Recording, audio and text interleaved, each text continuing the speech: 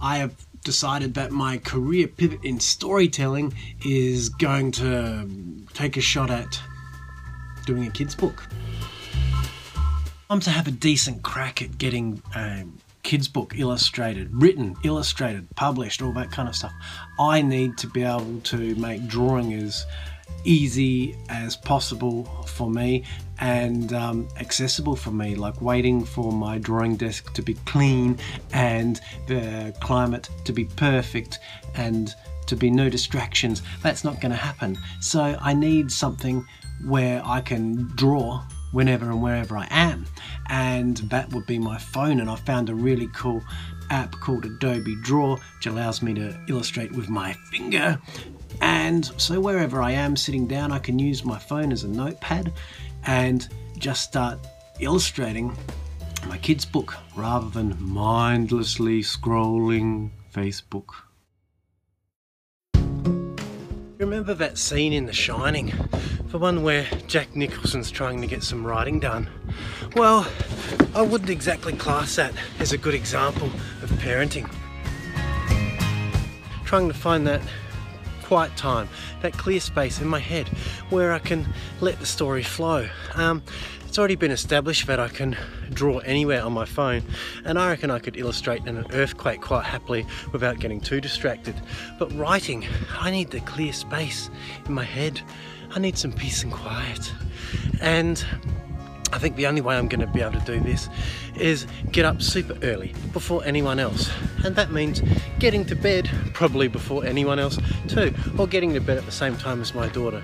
But lots of creative people I've found find this early morning, first thing in the morning kind of thing as the perfect opportunity to get their creative writing done. Now, shiny object syndrome is definitely a thing, and I know this because I suffer from it. But you know, I think it just reflects my true entrepreneurial spirit. So today is a good example of accountability. 3 o'clock in the morning, I could have been starting my kids book, I could have been writing the kids book, but I got distracted. My YouTube thumbnails have been a bit average ever since I started because of the aspect ratio, and they've been playing on my mind, wanted to make them look a bit better, and did some research and found, you know, how to upload good YouTube thumbnails, and I've just got distracted by that. And I thought, mainly because I'm about 30 episodes in now, I thought I'd better tackle this now, get on top of it now before it becomes a really big job later on. So I kind of think that's a good excuse. Not really. Well, I naively thought writing a kid's book would be easy. It's fewer words, that's got to be easy, but I think the words have to be a little bit more precise and thought about, because it's going to be read to little kids. The consistency in writing is very important. I think you've got to show up every day. You've got to be getting words down on the page, even if your heart's not in it, even if you don't have any ideas.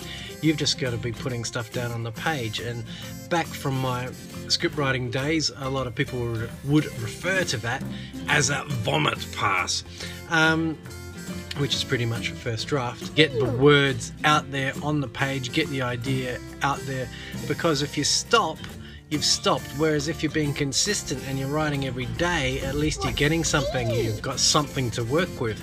If you're not putting anything down on the page, you've got nothing to work with.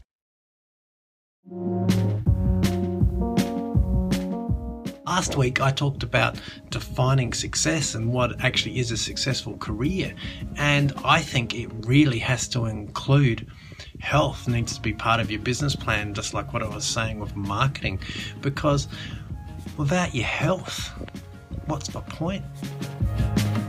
I've tried to include it into my business routine of things that I do, and so there's a few things that work really well for me, is like running, meditating, fasting, yoga. That doesn't really work in it, but so the running, I do my vlog at the same time. My meditating, I make sure I do some meditating 5 minutes or so before I have a work block, and I find it really clears my head, allows me to get more stuff done.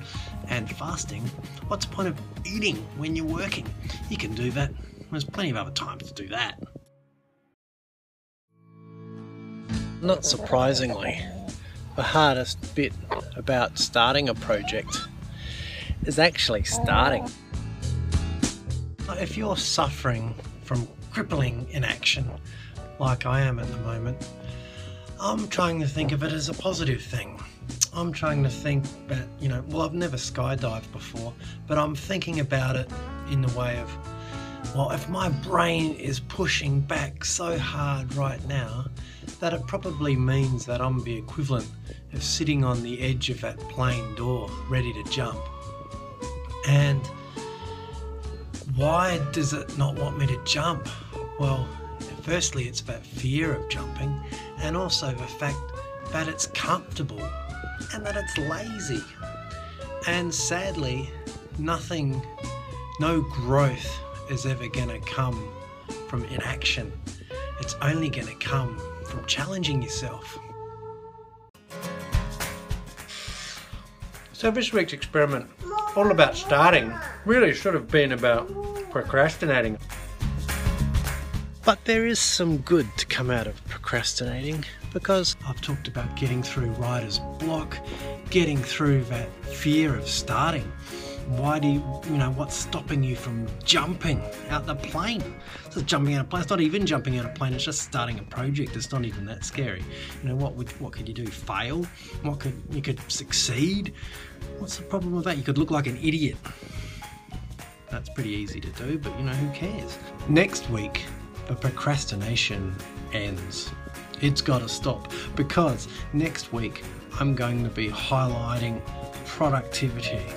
So if I can't get anything done next week, then I might as well throw in the towel.